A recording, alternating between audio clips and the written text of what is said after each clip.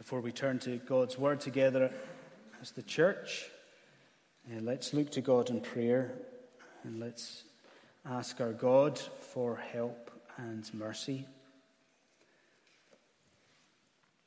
Lord, we thank you for your goodness to us. We thank you for your word.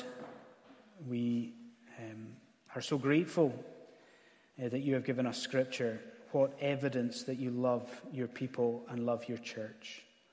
That you have given us this book that shows your concern and reveals something of your character and goodness. Lord, in Scripture we learn of the boy Samuel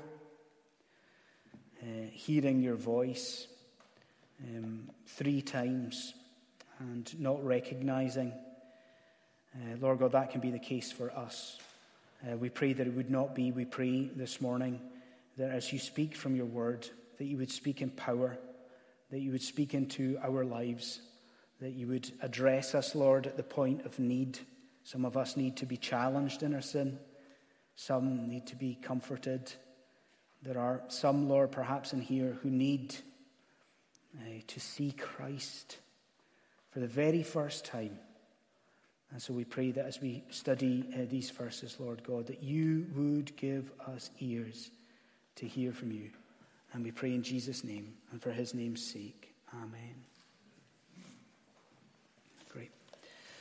Okay, in the 1530s, 16th century, John Calvin, we know who we're dealing with there, the very famous Reformed preacher. In the 1530s, John Calvin was forced to leave the church that he loved, and in the late 1530s, John Calvin was even kicked out of the city that he loved. Calvin was kicked out at that time of Geneva, booted out of the city. What happened? Things changed.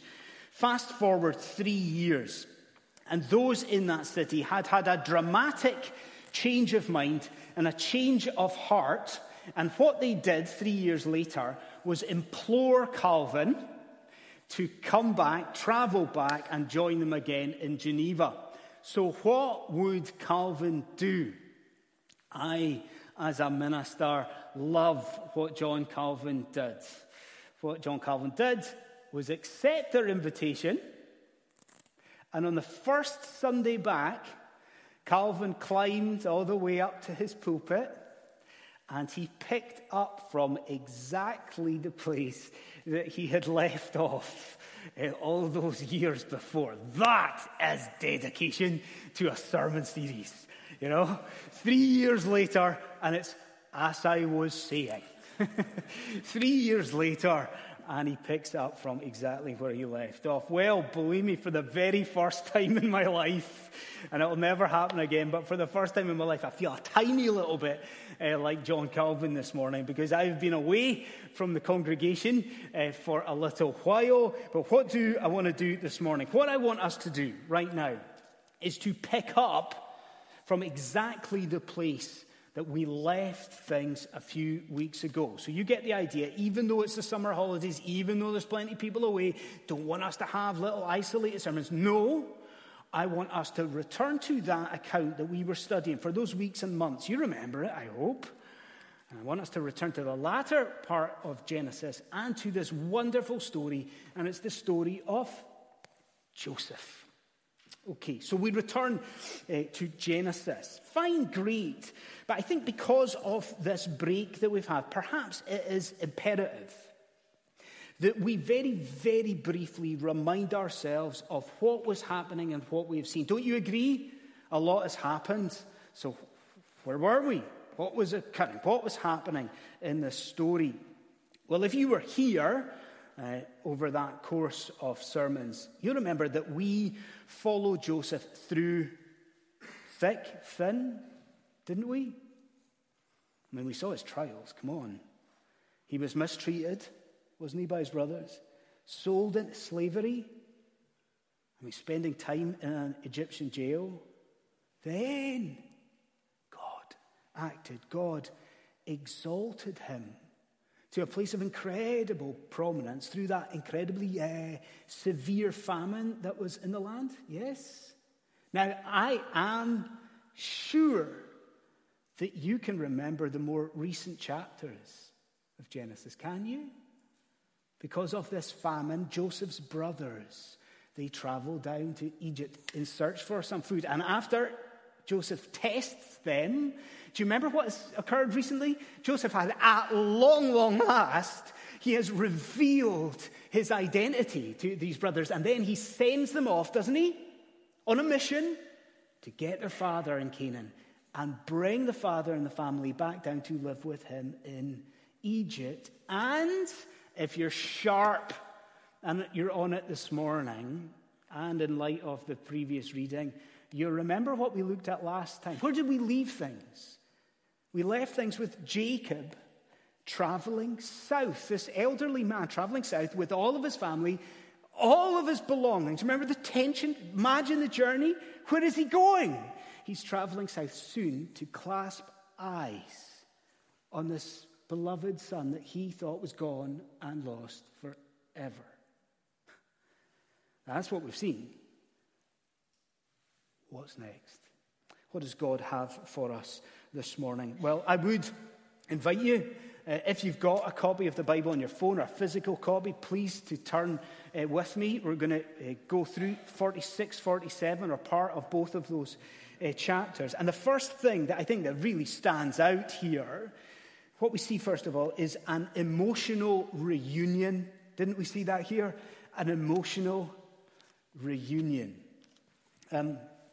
Okay, even as I say that word to you, reunion, are you not with me when I say that that is a much more relevant, alive word to us now than it would have been even 4 or 5 years ago? I'm sure you can see what I mean. Because of COVID, it's probably the case, perhaps it's the case, that all of us in the room, maybe most of us in the room, have had special reunions over the last couple of years with family, with friends that came out of that unnatural period of lockdown that we had with COVID. We know what it's meant by having a reunion, don't we? Well, here, as Jacob finally gets to see and meet his son, after we're talking about 20 years here of thinking that he's gone, isn't it a special reunion? So what should we notice about this? What should we think about? Can I point you to one or two things about the reunion, please? If you look at verse 28, you'll see that the first thing that Jacob does is he sends on one of his sons ahead of him. Do you notice that? I think it's to ensure that everything goes according to plan. It's the right thing to do. He sends on one of his sons. That's the first thing. Then we're given an insight into how big a deal this was. Do you notice that in the way that the account is told, there are extra details given to us? I think we see that in verse 29 in particular. We're told things like Joseph prepared himself and he prepared his chariot. Do you see how the tension is building? This is a significant moment as he's going to meet his dad and his dad is going to meet him. But I think it's the actual meeting itself that draws our attention, and it is so key. Because do you not agree with me, if you've been here in this sermon series, that Joseph is clearly not a Scottish Highlander? You know, Joseph is clearly not from south of the border even. There is with Joseph in the way he conducts himself, there's not pent-up emotion, is there? I say that as a Scottish Highlander. And there's not a stiff upper lip ever, is there? Like, do you notice when he sees his dad and his dad sees him? Do you notice what it's like here? It's such a passionate occasion, isn't it? And he falls. There's falling on a neck, as there has been previously. But you see, it's different here. Like there is, it's sustained, this embrace. And it is an embrace through tears, isn't it? Don't you think it's beautiful? Now, Time and time again in this sermon series, we have seen, I think, that Genesis, the book of Genesis, is like a vehicle, isn't it? Genesis is a book of the Bible that drives us and takes us to the Lord Jesus Christ, isn't it? And that is definitely the case in this portion of Scripture. But how? Come on, how would you answer that? As we look at this section of Scripture, as we think about this reunion, how are we taken by Genesis to Jesus Christ? What would you say? I think partly you would say to me, but we see Christ, Andy, in the mention here of a forerunner. Because I got it wrong, didn't I? If you're very careful with the text, maybe you see it. What did I say? I said that Jacob, he sends on one of his sons to secure this meeting. That's not what the text says. Look at verse 28 again. Do you see it? We can put it up on the screen, verse 28. It says, Jacob sent Judah on ahead. Do you see? It's not just one of the sons, nor is it the eldest son, Reuben. No. It is Judah that's saying, does that not take us to the work and the person of Jesus Christ? I want to say this to you, friends. We are all due to meet God in death. All of us. But what has Jesus Christ done for us? What does Scripture say that Jesus has done? The Lion from the tribe of Judah, Judah's greatest descendant, has gone on before you. What does Scripture say? What does Hebrews? How does Hebrews describe Jesus? Jesus Christ is our forerunner on our behalf. He has already secured the warmest welcome from our God for us in death. So we see Christ, do we not, in this picture of Judah, but more than that, do we not also see Christ in this picture of Joseph that we've got here? See, I want to say this to you, and I know you know this, but I also know that by our sinful nature, we seek to suppress this truth all the time. And it's this, that our lives on this earth are so short. The older people in this congregation, if you don't believe that, they will tell you that our lives on this earth are but a breath. And Christian friend, I need to say this to you, that in no time whatsoever, in no time at all, like here, you are going to know the embrace of the beloved Son. You will know this for yourself. I firmly and passionately believe that we are supposed to consider that from this portion of Scripture. You see this phrase that we've got here, this phrase that Joseph, for this reunion, he presents himself. Or it depends what translation of the Bible you've got. It could say that Joseph appeared to Jacob. You see that phrase there, that more often than the Bible is actually used for an appearance of God himself. Indeed, that word, that phrase, is used in the Greek translation of the Scriptures later on for that moment in the end where we will see Christ. It's used for the appearance of Jesus Christ. Do you not see what we are being pushed to consider? Christian friend, although like Jacob, we are undeserving, you and I in death are going to know the sweetest reunion with the beloved Son. You, Christian friend, although you are utterly ill-deserving, you are going to know the warmest welcome from the Christ. It is going to be for you like it was for Stephen in the book of Acts. I think we probably all know that story, don't we? Do you know it? Stephen is dying. And he is being martyred for the faith and grace and goodness. God gives him this vision. Can we all remember the vision? What does he see? But he sees his Lord, the beloved Son. And Jesus Christ is standing at the right hand of the Father. Why is he not seated? Why is Jesus Christ standing at the right hand of the Father? It's more than just a posture of intercession and posture of prayer, isn't it? Jesus stands at that moment to welcome him. He stands to receive Stephen. And you understand, don't you, Christian friend? That is how it shall be for you in death. No, this, Genesis 46, is how it shall be, that you shall fall on the neck of the beloved Son, and it will be sustained, and we will cry with joy and delight in that reunion. And the beloved Son, he will wipe away every tear from our eyes. We see in Genesis 46 an emotional reunion. Second, we see an elaborate plan. An elaborate plan, without question, but probably showing my age a little bit. Without question, one of the best TV characters, I think, in the last 30, 40 years, one of the best TV characters, is the cigar-smoking, scheming Hannibal from the leader of the A-Team.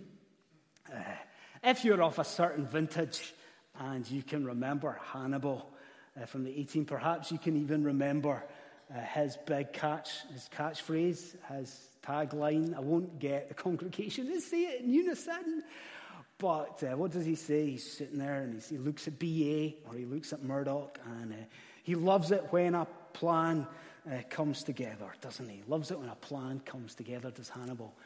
In the portion of Scripture we have, it is our protagonist, Joseph, who has an important plan. Did we pick up on it? What's the plan? You see, previously mention has been made of this family, Jacob and his family, coming south. And it's not coming south to live in Egypt. No, the idea was that there would be one particular part of Egypt where this family would settle. Do we remember that from previous sermons? That it was Goshen where Jacob would settle. So what's Joseph's plan? His plan is to ensure that that area of Egypt is indeed secured for his family. My question, I suppose, here is why? Don't you have that question a little bit? Like, why is it so important that it's Goshen that is secured for this family? I mean, you've noticed in the text, have you, that it is important?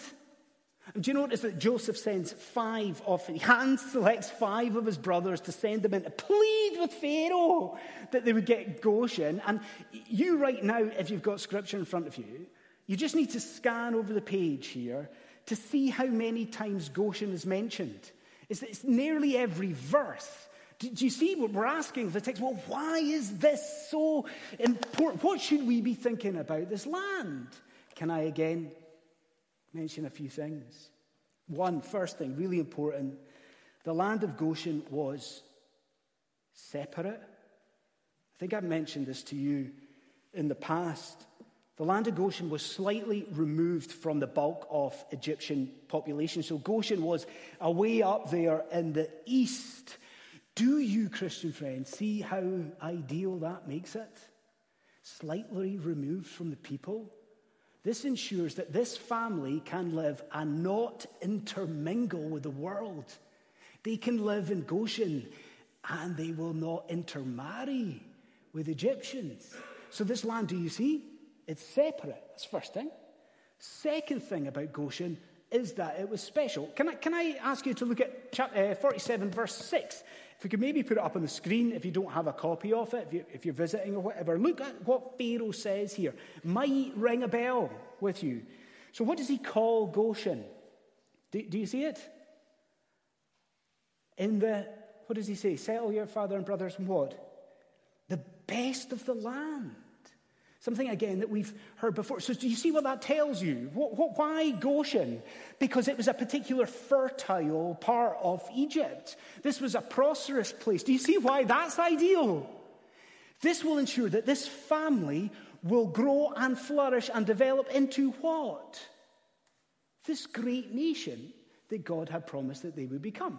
So you with me so far? So why Goshen? It's separate, it's special. The third and the last thing here that I want us to appreciate is that Goshen was a temporary residence. I do not want anyone in this room just now to go away or be under the illusion or make the mistake that Jacob and his family were moving to Goshen on a permanent basis. Don't make that mistake. That was never, ever part of Joseph's plan. Okay, Goshen is ideal. It's ideal for their present need, but the plan was always that one day Israel and this family would go back to Canaan, would go back where? They would be in Goshen, but eventually move on to the promised land again. Now this is great, but what question do we ask? We ask, is Joseph like Hannibal? Does his plan come together? Well, look at it with me. What's said in verse 5. Do you see? Not on the basis of the 5 brothers so much, but on the basis of the character of Joseph, Pharaoh declares, yes. He says to Joseph and Jacob and the brothers, you can have this temporary, ideal land. Now, I think it is beautiful, this provision. I wonder, and I've wrestled with this all week, I wonder sincerely if at this point here, we are not receiving something of a rebuke from the Lord God of heaven and earth as we consider Goshen. Are we not rebuked? Because you know what we're like as Christians in the 21st century, perhaps more than ever before. Christians, we are great at expressing our discontent at our present circumstances, aren't we? We are good at moaning about the church. We're good at moaning about our congregation. We are good at moaning about the church wider, church universal. We are great at doing this. But as we come in and as we consider these things in God's provision, are we not given cause to thank God?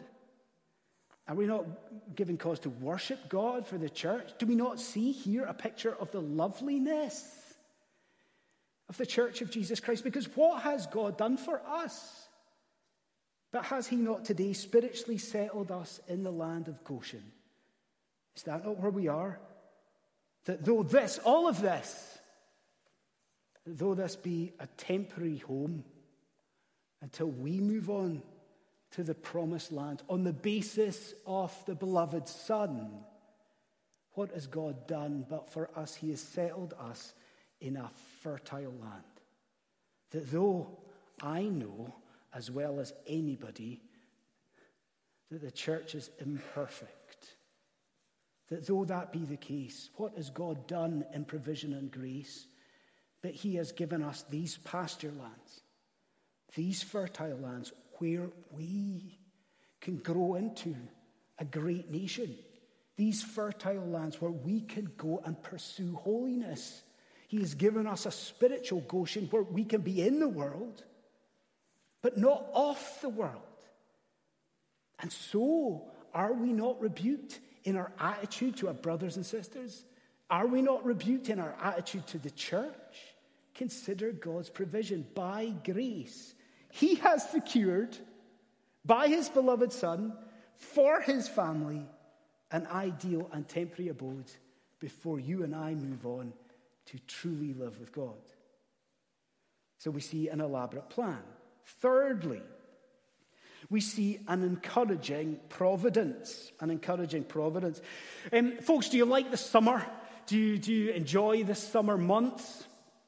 Some do, some don't. I think, and there are so many people in this category and in this boat.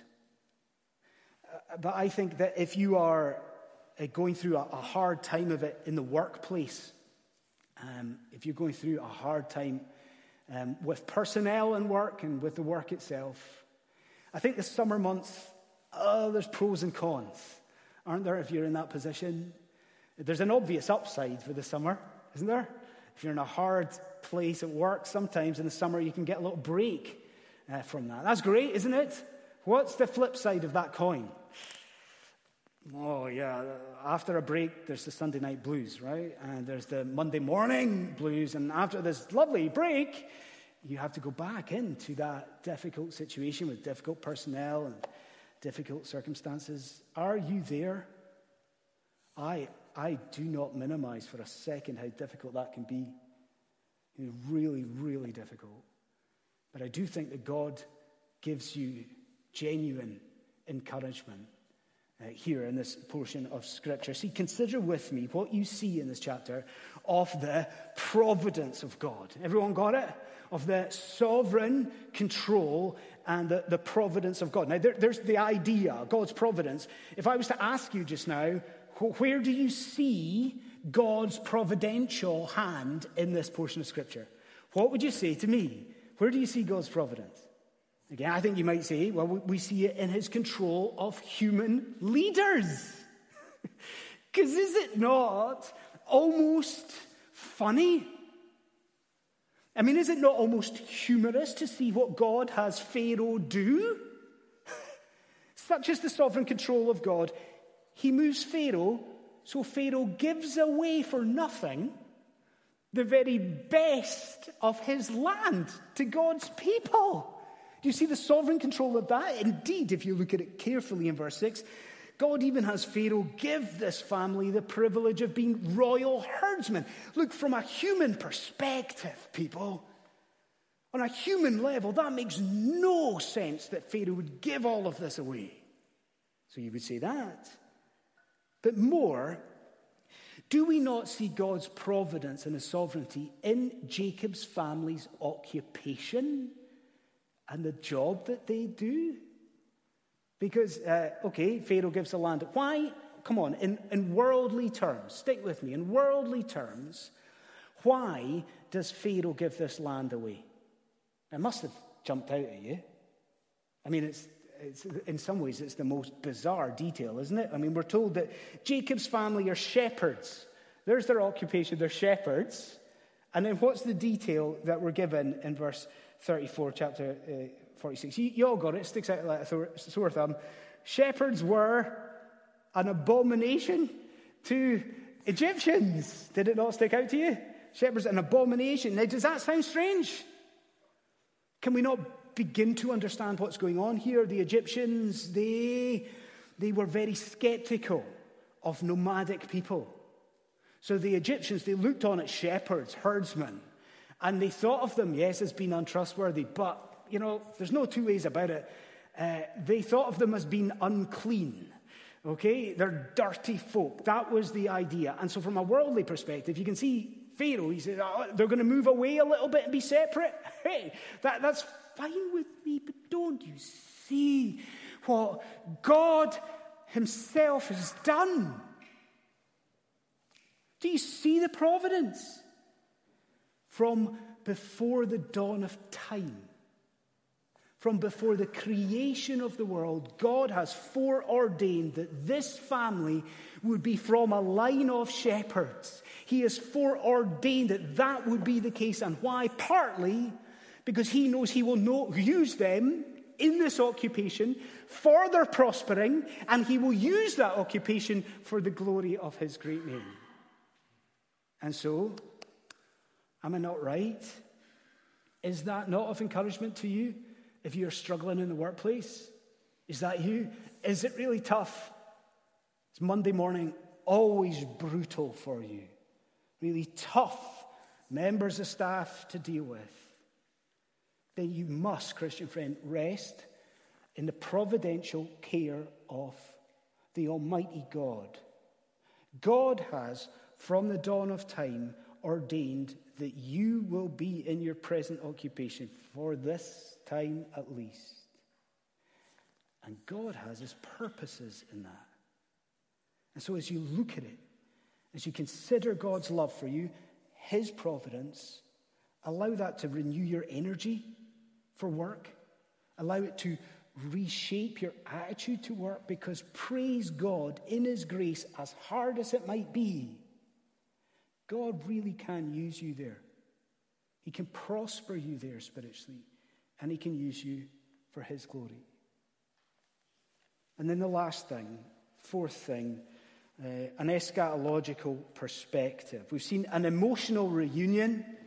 We've seen an elaborate plan, an encouraging providence, and an eschatological, if you're taking notes, eschatological. You're on your own. I can't even say it, never mind spell it. But if you're taking notes, we'll pray for you. An eschatological perspective. And here, although we come right to our fourth point, the last point, I wonder if you can recognize that in some ways for our section, this is the third act. Do you notice that? Or it's the third meeting. Can we see that at least? Think about it. Jacob has met with Joseph. Significant moment. Then Joseph's brothers have met with Pharaoh. Significant moment, appealing for Goshen. Then we come to the third act. And believe me when I say, it is the meeting of giants. Isn't it? What's the third act? Now the elderly patriarch Jacob, this elderly man, he is brought in, has to be in his old age, brought in for a meeting or an audience with Pharaoh himself. You see it? The meeting of giants. Now, as we look at this, as we ponder this meeting, it is the faith of Jacob that really comes to the fore. That's what's in the spotlight. That's what's underlined. Let me show you how. A few things. One, note Jacob's lack of awe at worldly power. Because how are you going to be? Come on, this afternoon, you've got a meeting with Pharaoh. This man who is viewed as a god by his people. He's got all the power available to him. He's a fickle man, kills people left, right, and center. How are you feeling about that this afternoon? Can I tell you how I would be feeling? My wee Scottish knees knocking together, right? My quaking in my size 9s. And is that what you see from Jacob? Not a little bit. Where even his sons were bowing and they were declaring themselves to be the servants of Pharaoh. There's none of that whatsoever from Jacob. Indeed, do you notice how the roles are reversed here?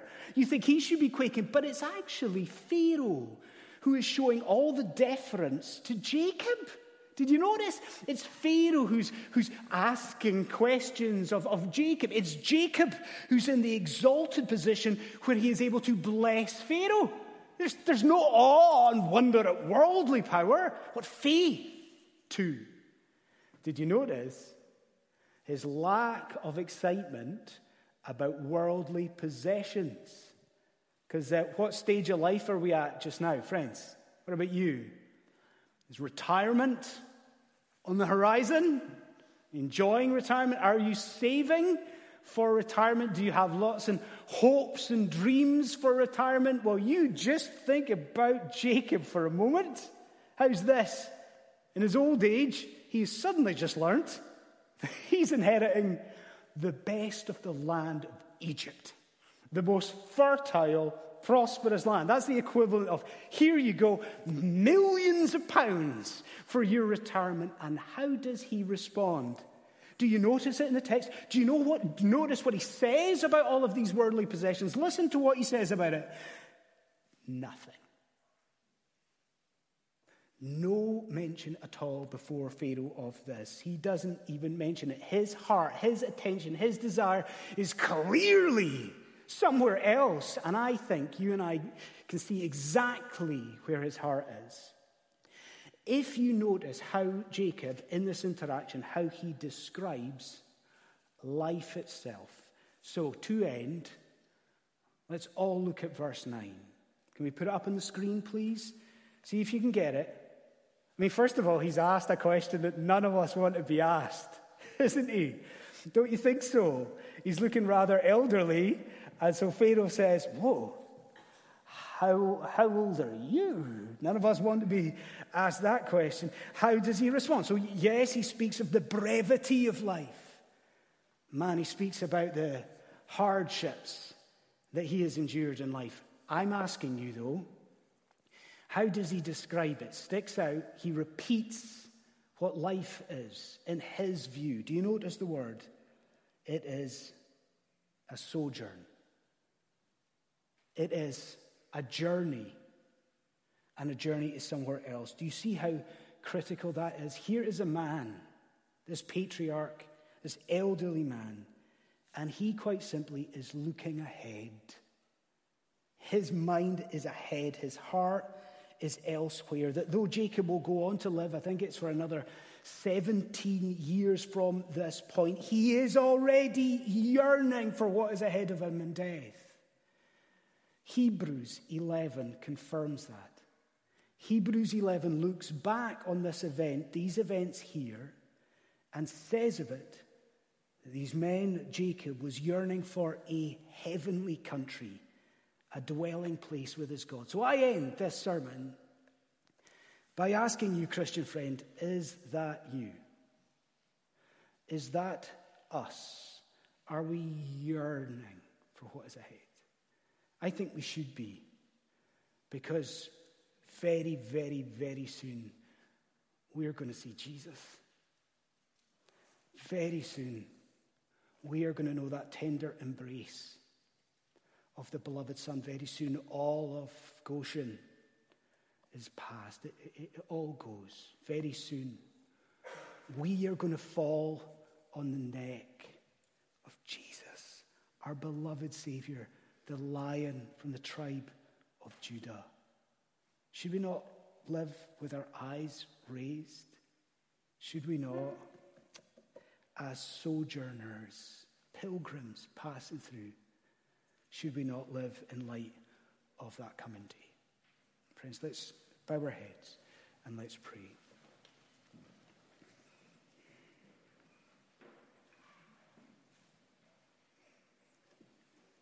Lord, we thank you for your kindness and your goodness to us. We thank you for the gospel of God.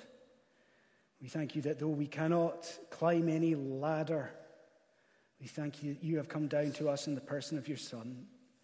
We thank you that you have lived for us, securing this heavenly country for your people. We thank you that you have paid the penalty for our sin and your death. We thank you that you are risen for our justification. God, we thank you that soon it shall be that we will see Jesus, that we will know that sweet reunion with the beloved Son. Lord, will you use us in the time that we have on this earth for your glory? And we pray in Jesus' name. Amen.